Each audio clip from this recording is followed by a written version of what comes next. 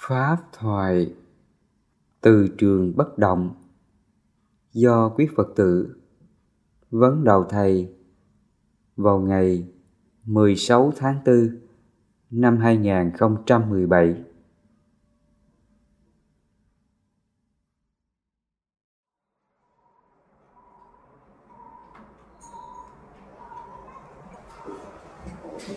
Kính thưa Thầy, Phật tử đồng tháp chúng con hôm nay có duyên lành trước là để kính viếng Thầy.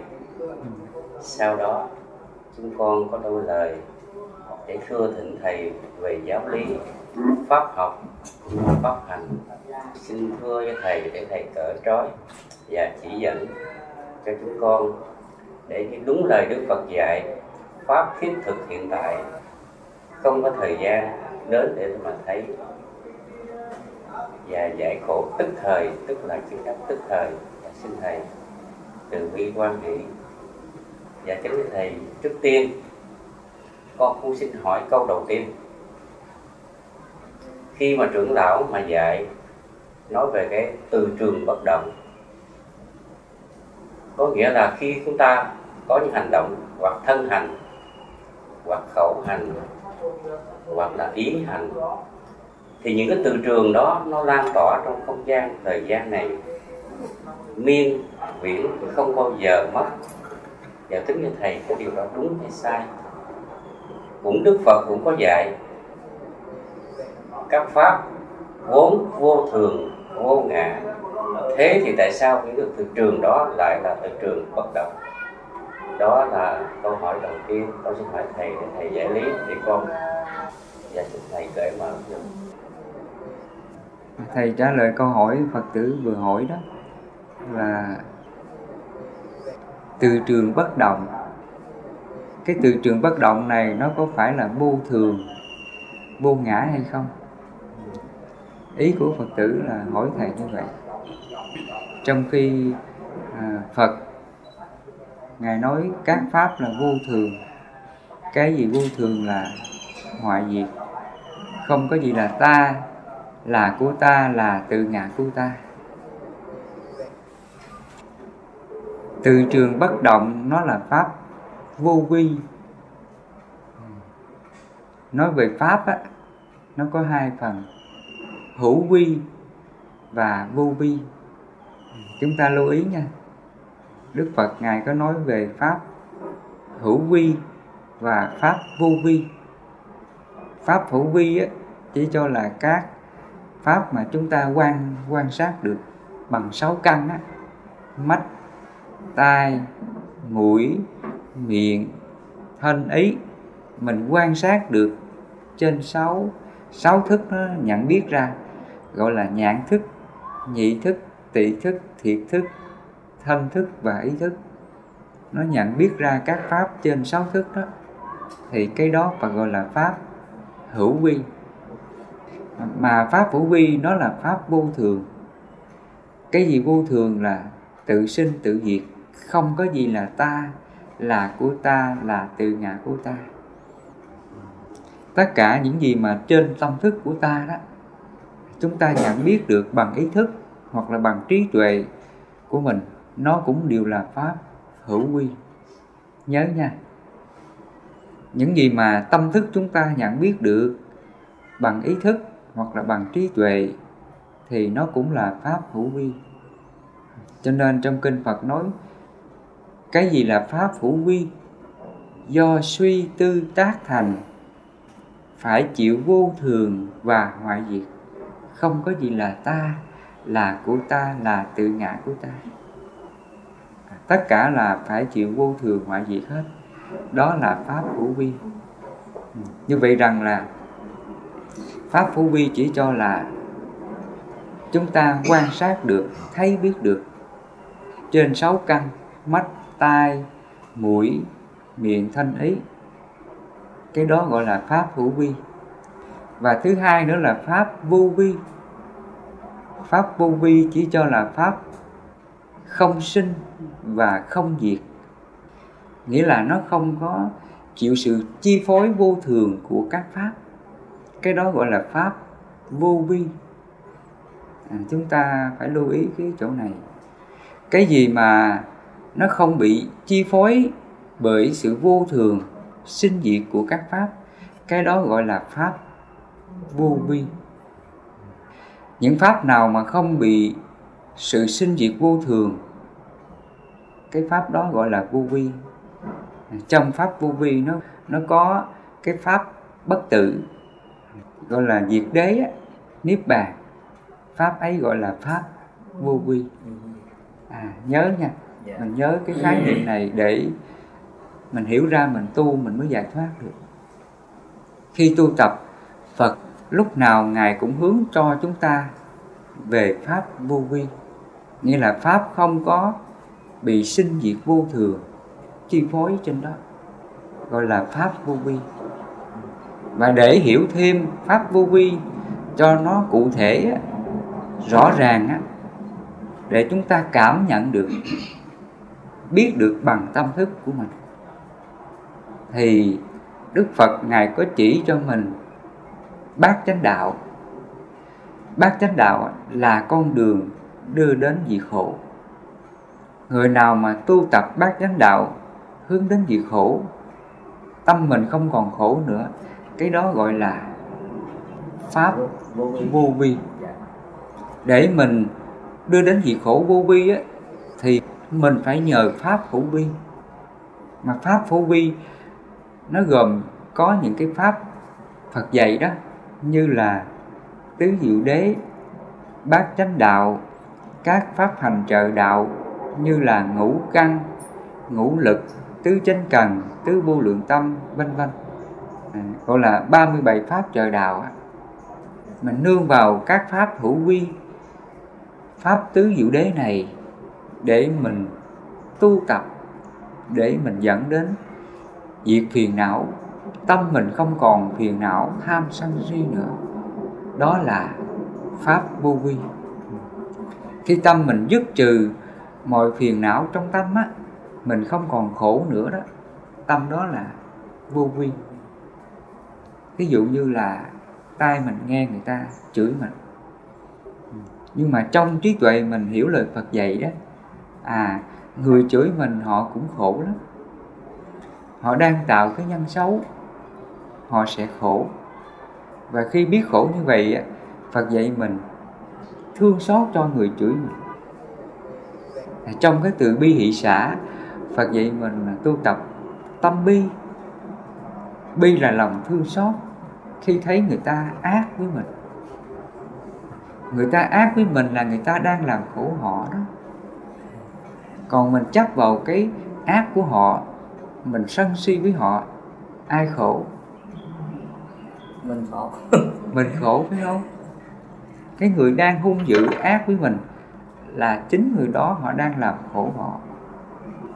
Còn mình chấp vào cái hung dữ của họ, rồi mình giận họ, phiền họ, là tự mình làm khổ mình. Cho nên đến đây Phật dạy mình ngăn diệt cái tâm giận cái người chửi mình bằng cái pháp từ bi hỷ xả. Mình nương vào cái pháp tu này để nó ngăn chặn cái tâm phiền não tham sân si của ta. Người chửi mình họ cũng khổ lắm, mình phải biết thương xót họ.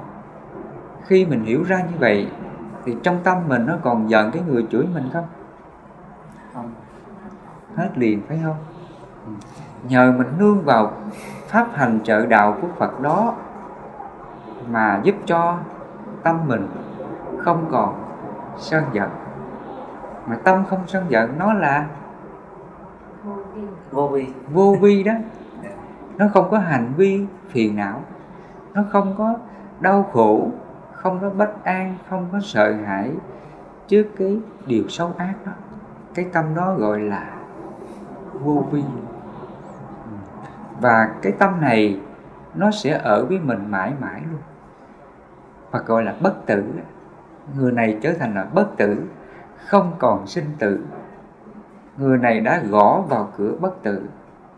Người này đã xuôi về Niết Bàn, hướng về Niết Bàn. Hiện tại người này là sống trong Niết Bàn.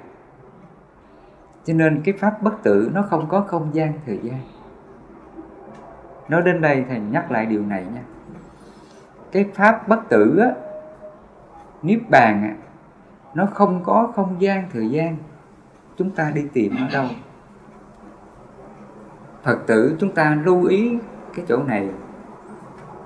Phật dạy cái pháp niết bàn, diệt đế, bất tử á, nó không có không gian và thời gian.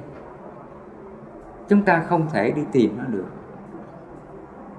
Và để mình muốn có cái pháp bất tử này thì ngay hiện tại đó, ngay tâm thức này nè, tâm mình không có phiền não, tham sân si mạn nghi với ai, không có buồn thương giận ghét, không có hơn thua, không có tranh giành, không có đau khổ điều gì. Mình cứ sống với cái trạng thái tâm đó, gọi là vô vi. Vô vi. Cái tâm đó là bất tử, là niết bàn. Cho nên Phật nói pháp ta thiết thực hiện tại, không có thời gian đến để mà thấy, có quả tức thời, chỉ người trí tự mình giác hiểu. Mình nghe cái từ này nha. Pháp ta thiết thực hiện tại, thiết thực ngay hiện tại này, không có thời gian đến để mà thấy. Có nghĩa rằng pháp của Ngài khi tu nó không chờ thời gian. Không có chờ thời gian là sao? Ví dụ rằng là trước đây người ta nghĩ á, mình muốn tu giải thoát á, là phải làm phước, phải bố thí cúng dường cho nhiều. Nhờ cái phước này nè, mình mới tu tập giải thoát được. Hoặc trước đây người ta nói đó, mình muốn thành Phật á, chứng đạo á, thì mình phải tạo vô lượng công đức. Mà công đức này không những đời này, mà nó phải nhiều đời nhiều kiếp, vô lượng kiếp, mình mới đủ phước, mình tu mình thành Phật. Trước đây người ta quan niệm như vậy.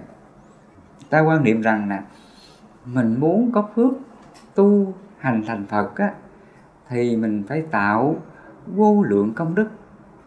Mà công đức này phải nhiều đời nhiều kiếp mới đủ để cho mình tu hành thành Phật, chứng quả A-la-hán, vân vân. Đó, người ta nghĩ đến một cái thời gian nó dài như vậy. Còn trong khi Phật dạy mình sao?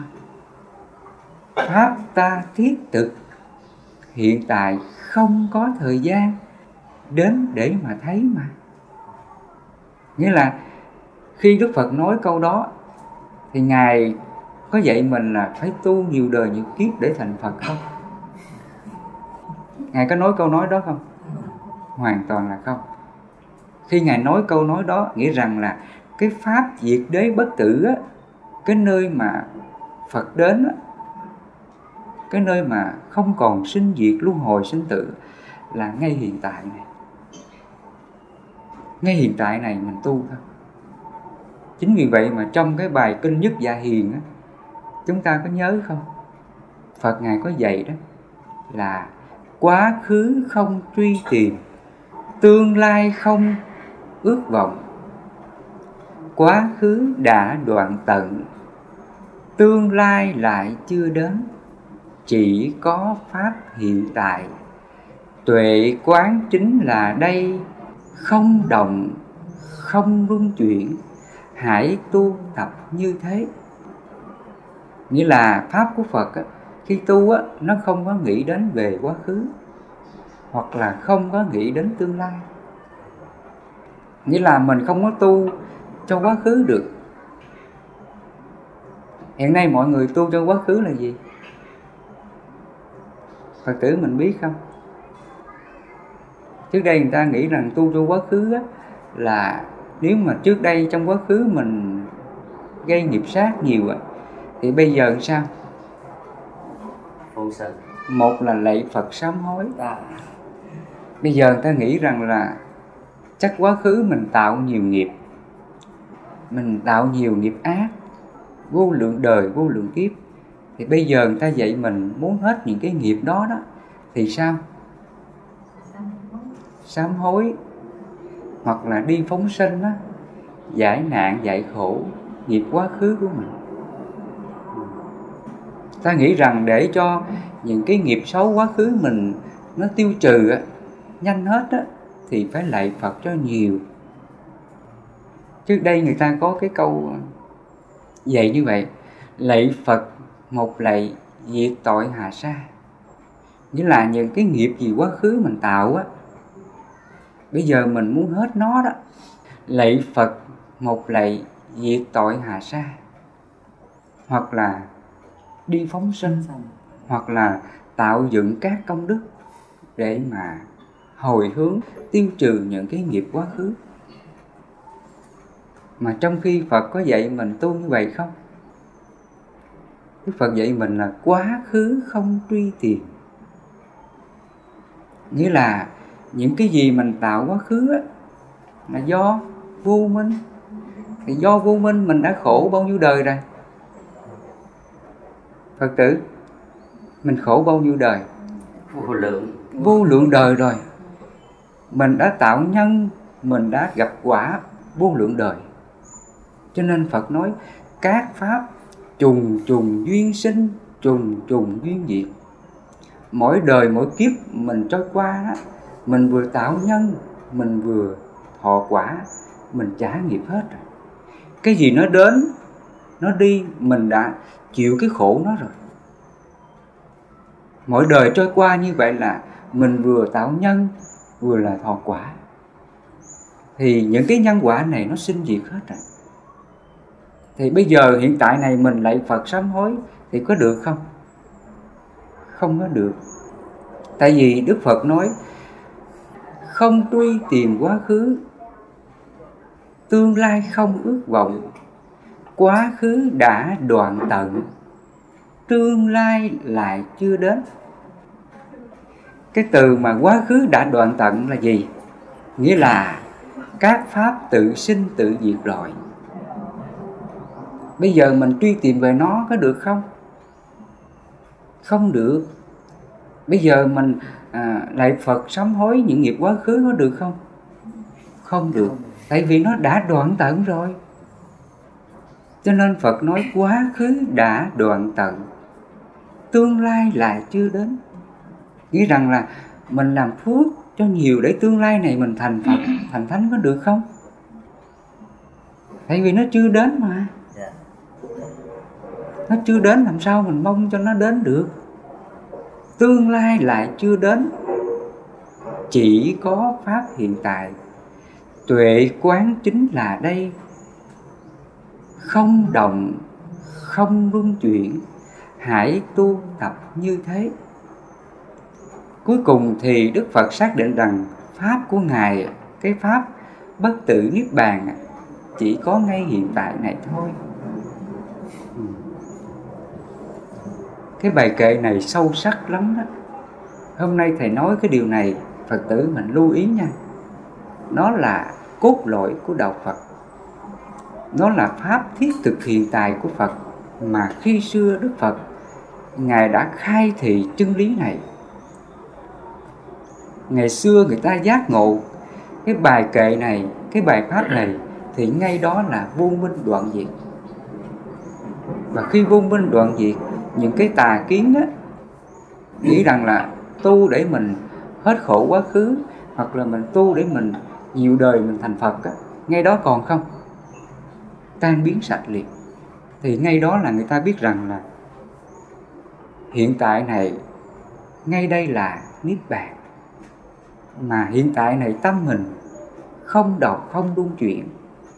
Nghĩa là trước mọi ác pháp, các cảm thọ đến, lòng mình hỷ xả hết, vô ngã hết, bất động hết, thì ngay đó là niết bàn. Mình tu ngay hiện tại đó, tu ngay cái phút giây hiện tại này nè. Mọi cái nhân quả nào đến đó, mình không còn hiền não với nó. Người ta khen mình cũng không chấp, người ta chê mình cũng không buồn. Mọi cái thành bại gì ở đời, mình vô ngã hết. Mình không có tham cầu, mình không có dính mắc nó, thì ngay tâm đó là niết bàn. Đức Phật Ngài thấy cái nơi bất tử, cái nơi cứu cánh, chấm dứt mọi sinh tử là ngay hiện tại đó. Chứ không phải là mình tu nhiều đời nhiều kiếp mình mới chứng cái pháp bất tử này. Hoặc là để cho nghiệp quá khứ mình hết, mình phải lạy Phật sám hối để hết nghiệp. Điều này Đức Phật không bao giờ dạy như vậy. Thầy nói đến đây Phật tử hiểu ra điều này không? Hôm nay Thầy nói cái điều này là Thầy nhắc lại cái yếu chỉ pháp hành diệt đế bất tử Phật dạy chúng ta. Đúng với câu nói Phật nói, pháp ta thiết thực hiện tại, không có thời gian đến để mà thấy, có quả tức thời. Chỉ người trí tự mình giác hiểu. Nghĩa là cái pháp cứu cánh đó, bất tử, niết bàn là ngay hiện tại này. Chúng ta không có đi tìm một cái thời gian nào để mình chứng cái pháp bất tử. Và muốn chứng pháp bất tử này thì Phật nói mình phải nương vào bát chánh đạo và các pháp hành trợ đạo. Nghĩa là trên tâm thức này nè, chúng ta đang bị phiền não, tham sân si mạng nghi nào tác động vào tâm á, thì mình nương vào bát chánh đạo. Trong bát chánh đạo nó gồm có chánh kiến, chánh tư duy, chánh mạng, chánh ngữ, chánh nghiệp, chánh tinh tấn, chánh niệm và chánh định. Mình nương vào pháp bát chánh đạo này để mình ngăn, mình diệt những cái phiền não, tham sân si mạng nghi của ta. Và khi mình ngăn, mình diệt đến đâu á, thì niết bàn ngay đó, pháp bất tử ngay đó. Và ngay đó là mình không còn sinh tử. Nghĩa là cái nhân sinh tử á, tiếp diễn luân hồi á, tái sinh một cái đời sống kế tiếp không còn. Nhân sinh tử chỉ cho là vô minh, chấp ngã, phiền não, tham sân si. Hàng ngày chúng ta bị cái vô minh á, si mê, mình chấp cái này, chấp cái kia, phiền não cái nọ, thì nó là nhân của sinh tử. Trong tâm Phật tử á, mình còn vướng mắc điều gì nhá, mình chưa hóa giải được, tâm mình còn đau khổ, còn bất an á, đó là sinh tử đó, đó là luân hồi đó. Ngay hiện tại này mà tâm mình nó còn phiền não một giây phút, một sát na, đó là nhân sinh tử. Sau này người ta còn dùng cái từ là cận tử nghiệp. Nó còn cái danh từ là cận tử nghiệp. Cận tử nghiệp là gì? Là ngay cái sát na, phút giây hiện tại mà trong tâm thức mình á, nó còn đau khổ, tham sân si mạng nghi á, làm cho mình đau khổ đó.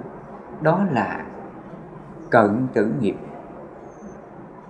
Mà nếu ngay hiện tại đó mình mất đi á, thì cái nghiệp này nè, nó sẽ duyên hợp để mình có một cái thân mới, thân tương lai mới để mình luân hồi. Còn nếu ngay hiện tại này mà chúng ta có trí tuệ, mình nương vào pháp hành của Phật á, ví dụ Đức Phật Ngài có dạy mình là cái pháp tứ chánh cần, gọi là như lý tác ý á, ngăn ác diệt ác, những điều ác chưa sinh và đã sinh, sinh thiện tăng trưởng thiện, những điều thiện chưa sinh và đã sinh. Ngay tâm thức này nè, mọi điều ác nào đến á, thì ngay đó là mình như lý tác ý nó. Mà mình tác ý cái gì? Tác ý về khổ, nguyên nhân của khổ. Ví dụ người ta chửi mình, thì mình nói rằng nếu mình giận lên á, thì ai khổ? Mình khổ. Và khi mình giận, mình chửi mắng người ta, ai khổ? Mình khổ và cái người nghe mình chửi cũng khổ. Ví dụ khi mình giận lên, mất ăn mất ngủ, ai khổ? Mình khổ và người thân mình khổ. Cho nên khi mà trong tâm mình á, nó buồn, nó giận á, thì Phật dạy mình như lý tác ý. Mình giận á, là mình đang làm khổ mình làm khổ người thân của mình. Và khi biết khổ như vậy, có nên giận nó không? Không nên giận. Khi biết như vậy thì Phật dạy mình tác ý nó. Thôi hãy hoan hỷ bằng lòng, kham nhẫn vượt qua cái điều xấu này. Dù trong gia đình người thân mình, vợ chồng, con cái, cha mẹ, anh em có làm điều gì sai trái á, thì thôi hãy kham nhẫn, hãy hoan hỷ xả đi. Không nên giận, không nên buồn. Mình giận, mình buồn là mình làm khổ mình thôi, làm khổ người thân của mình. Khi mình như lý tác ý, mình ngăn, mình diệt những cái điều ác, điều xấu trong tâm mình, thì ngay đó là cái tâm phiền não tham sân còn không, đoạn diệt ngay. Đó là mình tu tập cái pháp trí chánh cần này. Cái pháp này nó quan trọng lắm đó nha. Sở dĩ từ nào giờ Phật tử mình khổ á, là do mình không có pháp tu đó.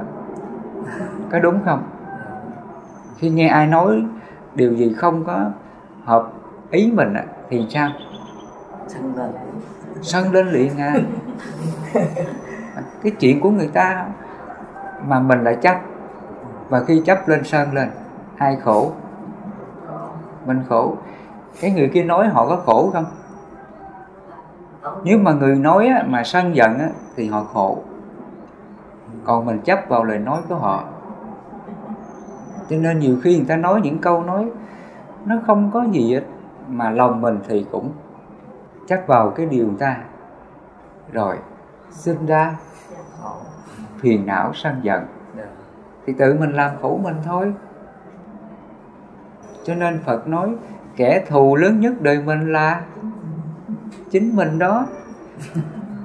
Chính cái tâm chấp ngã, tham sân si, chấp vào các nhân quả, chấp người này tốt, người này xấu, người này ác, rồi hỉ nộ ái ố với nó, buồn thương giận ghét với nó. Cho nên bây giờ để mình dừng mọi cái khổ này, dừng mọi cái điều xấu ác đến với ta, thì Phật dạy mình cái pháp là tứ chánh cần, như lý tác ý, ngăn ác diệt ác, những điều ác chưa sanh và đã sanh. Thì khi trên 6 căn mình những điều ác xấu nào đến á, thì lập tức chánh niệm ngay. Mình nói rằng là thôi, cái chuyện xấu tốt của người ta đó là nhân quả người ta, mình phải lo mình nè. Cho nên trong pháp cú Phật có nói đó, hãy nhìn lỗi mình, chớ nhìn lỗi người. Người làm hay không làm, hãy tự nhìn thân ta có làm hay không làm. Mình cứ chánh niệm, mình tự phản tỉnh lại chính mình tự kiểm điểm lại mình. Tâm này đang giận nè, đang buồn nè, thì mình biết thôi, giận buồn này là đang làm khổ mình đó, không nên giận, không nên buồn nữa. Tâm này hãy hoan hỷ, hãy xả đi. Khi mình như lý tác ý như vậy, thì lập tức á, cái buồn giận trong tâm mình còn không, tan biến ngay liền. Cái pháp này phải nói nó vi diệu lắm quý Phật tử à. Nhưng mà rất tiếc mọi người không thể siêng năng tinh cần tu tập pháp này. Từ đó mà phiền não cứ phiền não mãi. Khi Thầy nói ra mình thấy dễ không? Quá dễ. Nhưng mà kẹt cái chỗ là chúng ta không có kịp chánh niệm nó. Thường là chúng ta bị cái tâm ngũ triền cái á, tham sân si mạn nghi á, nó che mờ tâm mình. Khi cái nghịch cảnh sóng gió nào đến, cái cảnh trái ý nghịch lòng nào đến, mình bị cái tâm tham sân si mạn nghi á, nó che kín luôn, mình không thấy. Vì nó che kín như vậy cho nên mình bị dục mạng theo nó. Cái tâm mà tham sân si á, nó sai khiến mình phải hành động theo điều đó, ghét người này, hờn người kia, trách người nọ. Cái tâm đó gọi là triền cái. Triền cái là cái màn ngăn che, nó che tâm của mình không có kịp chánh niệm để mình phản tỉnh lại chính mình. Cái tâm đó gọi là triền cái. Còn mà người mà có chánh niệm tỉnh giác á, họ tu cái tâm mà chánh niệm tỉnh giác á, là họ diệt cái tâm triền cái. Nghĩa là khi trên 6 căn á, mắt, tai, mũi, miệng, thân, ý nha, nó gặp cái cảnh nào không tốt, ví dụ như là người ta chửi mình đi, thì nó chánh niệm liền. Khi nghe người ta chửi là nó chánh niệm, nó xem cái tâm nó có giận cái người chửi mình không. Khi mà nghe người ta chửi là lập tức nó phản tỉnh lại tâm ý của nó, xem tâm mình có khó chịu nè, có bực dọc nè, có hơn thua hay không. Nó kiểm điểm chính nó phản tỉnh lại chính nó. Mà trong kinh Phật dùng cái từ là như lý giác sát. Như lý là như cái lý giải thoát. Mình xem cái tâm mình có phiền não sân giận không, gọi là như lý nha. Nếu mình sân giận làm khổ mình đó, còn mình không sân giận thì mình không khổ, đó là như lý. Còn giác sát là gì? Giác sát là mình kịp, tâm mình nó vừa nhóm khởi cái buồn giận, nó kịp biết liền, đó là sát. Giác là tỉnh ra, sát là nó kịp tỉnh ra cái tâm này đang buồn, đang giận, đang hờn, gọi là giác sát. Còn như lý là như cái lý giải thoát. Nếu mình buồn giận là mình làm khổ mình, khổ người. Còn nếu mình dừng lại không buồn giận, mình không khổ, mọi người không khổ, đó là như lý. Còn giác sát là mình kịp tỉnh ra cái tâm này đang buồn, đang giận. Và khi nó kịp tỉnh ra đó, thì nó tác ý xả liền. Nó nói rằng thôi, không nên buồn, nên giận. Các pháp là vô thường, không có gì là ta là của ta, tâm này hãy xả đi. Và khi mình như lý tác ý như vậy, thì lập tức một cái buồn giận, khó chịu, bực dọc trong tâm mình tan biến hết liền, ngay tức thời dẹp sạch hết. Cái pháp tu này nó giống như là mình quét nhà. Khi mình thấy nhà có rác là mình quét liền. Mà khi quét liền nhà sạch, thì tâm mình cũng vậy. Một cái phiền não nào nó vừa khởi ra thì mình kịp chánh niệm nó, và mình biết xấu hổ nó, sợ hãi nó, mình tác ý xả nó liền. Và khi xả liền, tâm mình còn giận, còn hờn, còn ganh, còn ghét ai được không? Hết liền. Cho nên lúc nào mình cũng tu bằng cái pháp tứ chánh cần, như lý tác ý, siêng năng ngăn ác diệt ác, những điều ác chưa sanh. Và đã sanh như vậy, mình xả hết mọi cái niệm phiền não đó, thì ngay đó là niết bàn. Tâm đó là bất tử đó. Cho nên Phật nói chỉ có pháp hiện tại, tuệ quán chính là đây, không động không rung chuyển, hãy tu tập như vậy. Ngay đó là niết bàn. Nó tu ngay cái hiện tại, mình giác ra đây là khổ, là nguyên nhân của khổ. Và khi biết như vậy, mình diệt khổ liền. Người ta chửi mình, không nên giận họ.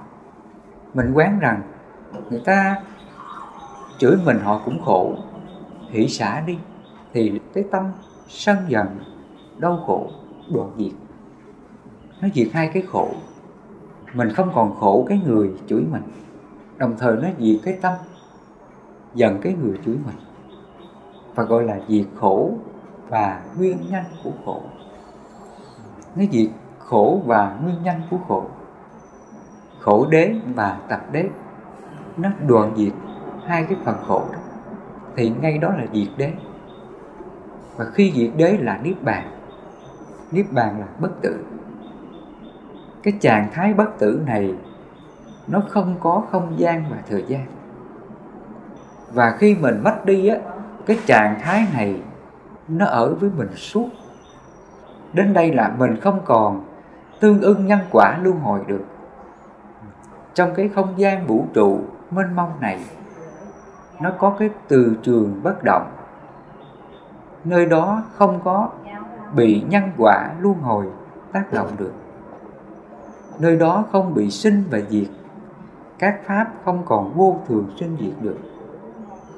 Nó là một cái năng lượng giải thoát vĩnh cửu mãi mãi, hạnh phúc lắm. Cái trạng thái này khi chúng ta đang còn sống, tâm thức mình cảm nhận ra nó. Ví dụ trong quý Phật tử đây nè, nếu mà lòng mình không còn tham sân á, hạnh phúc không? Người mà không còn tham sân hạnh phúc lắm. Lỡ mình có nghèo, có thiếu thốn, mà lòng mình cũng hoan hỷ bằng lòng, chẳng có mong mình sung sướng, chẳng có mong mình được hưởng cái gì cả. Nó sống hoan hỷ với cái nghèo đó, nó không có thấy mình khổ gì hết. Tâm đó hạnh phúc không? Hạnh phúc đó. Đó là niết bàn đó. Niết bàn là ngay tại tâm chúng ta. Hoặc là trước cái bệnh tật này mà tâm mình không có sợ hãi, không có buồn khổ, không có lo lắng cái bệnh này, hạnh phúc không? Quá hạnh phúc. Hoặc là người ta đến, người ta nói mình đủ thứ điều, tốt cũng có, xấu cũng có. Tốt mình chẳng có vui mừng, xấu mình không có buồn khổ, mình hỷ xả hết. Khi mình sống được cái tâm đó, hạnh phúc không? Quá hạnh phúc. Và hàng ngày mình sống với cái trạng thái hạnh phúc, không có phiền não ấy, đó là niết bàn. Trong kinh Phật gọi là hữu dư y niết bàn. Nghĩa là khi mình còn sống á, trên cái thân này mình đã ở trong niết bàn rồi. Gọi là hữu dư y niết bàn. Dư y là cái thân tứ đại mình, nó còn sống với nhân quả. Nhưng nhân quả không tác động. Người ta chửi mình không giận, nhân quả không tác động là như vậy. Còn người ta chửi mình còn giận á, là còn nhân quả chi phối.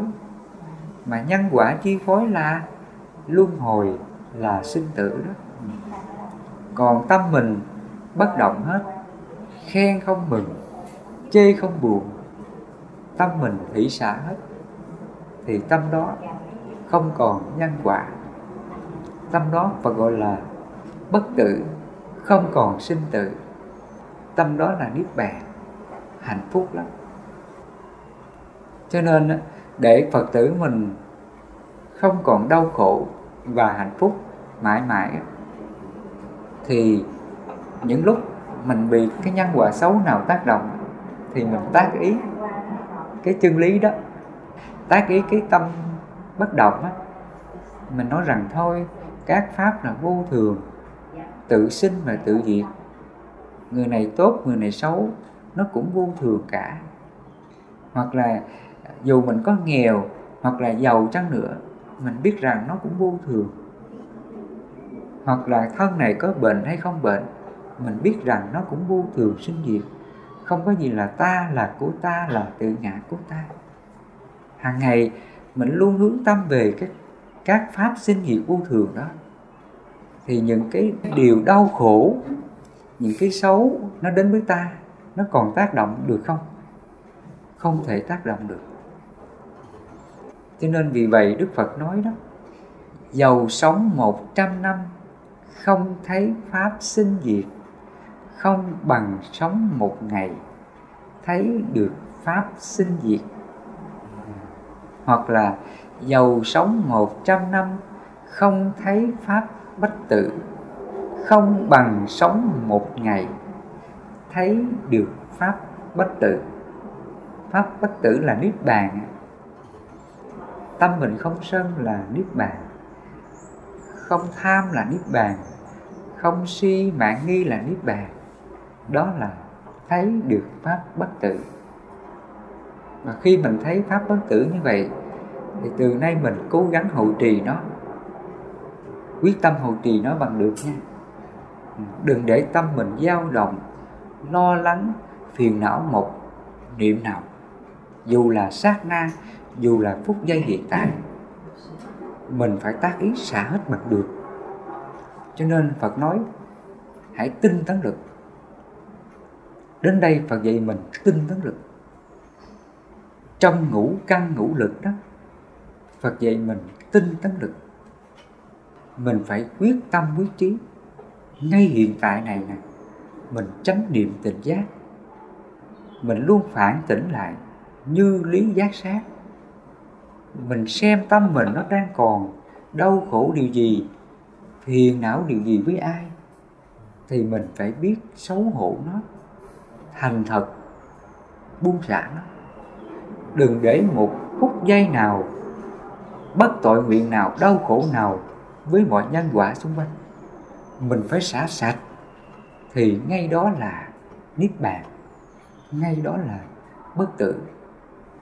Mình sẽ nhập vào pháp vô vi, không còn sống trong pháp hữu vi, nhân quả vô thường tác động nữa. Là như vậy. Cho nên khi Thầy nói đến đây, Phật tử đã hiểu được thế nào là từ trường bất động, giải thoát, không còn nhân quả chi phối nữa. Dạ thưa Thầy dạy con rất cảm ơn Thầy. Hồi nãy giờ con có nhận ra là ví dụ như khi một ác pháp đến, khi mà khổ đế đến, thì như vậy là mình như lý giác sát, rồi mình mới như lý tác ý, hay là như lý tác ý rồi mới như lý giác sát? Như lý tác ý là khác, và như lý giác sát là khác. Như lý tác ý, như lý là như cái lý giác ngộ, như cái lý giải thoát. Còn tác ý là mình hướng tâm đến mình thực hiện cái điều giác ngộ. Ví dụ như là Phật dạy mình, nếu mình sát sinh hại vật thì mình chịu cái khổ. Khi mình giác ngộ như vậy gọi là như lý. Và khi mình như lý, mình giác ngộ, thì từ nay mình còn dám sát sinh nữa không? Không. Đó là tác ý đó. Khi nó giác ngộ ra thì nó sẽ hành động, thực thi cái điều giác ngộ đó, không làm. Đó là tác ý. Tác ý là mình thực thi cái điều mình đã giác ngộ.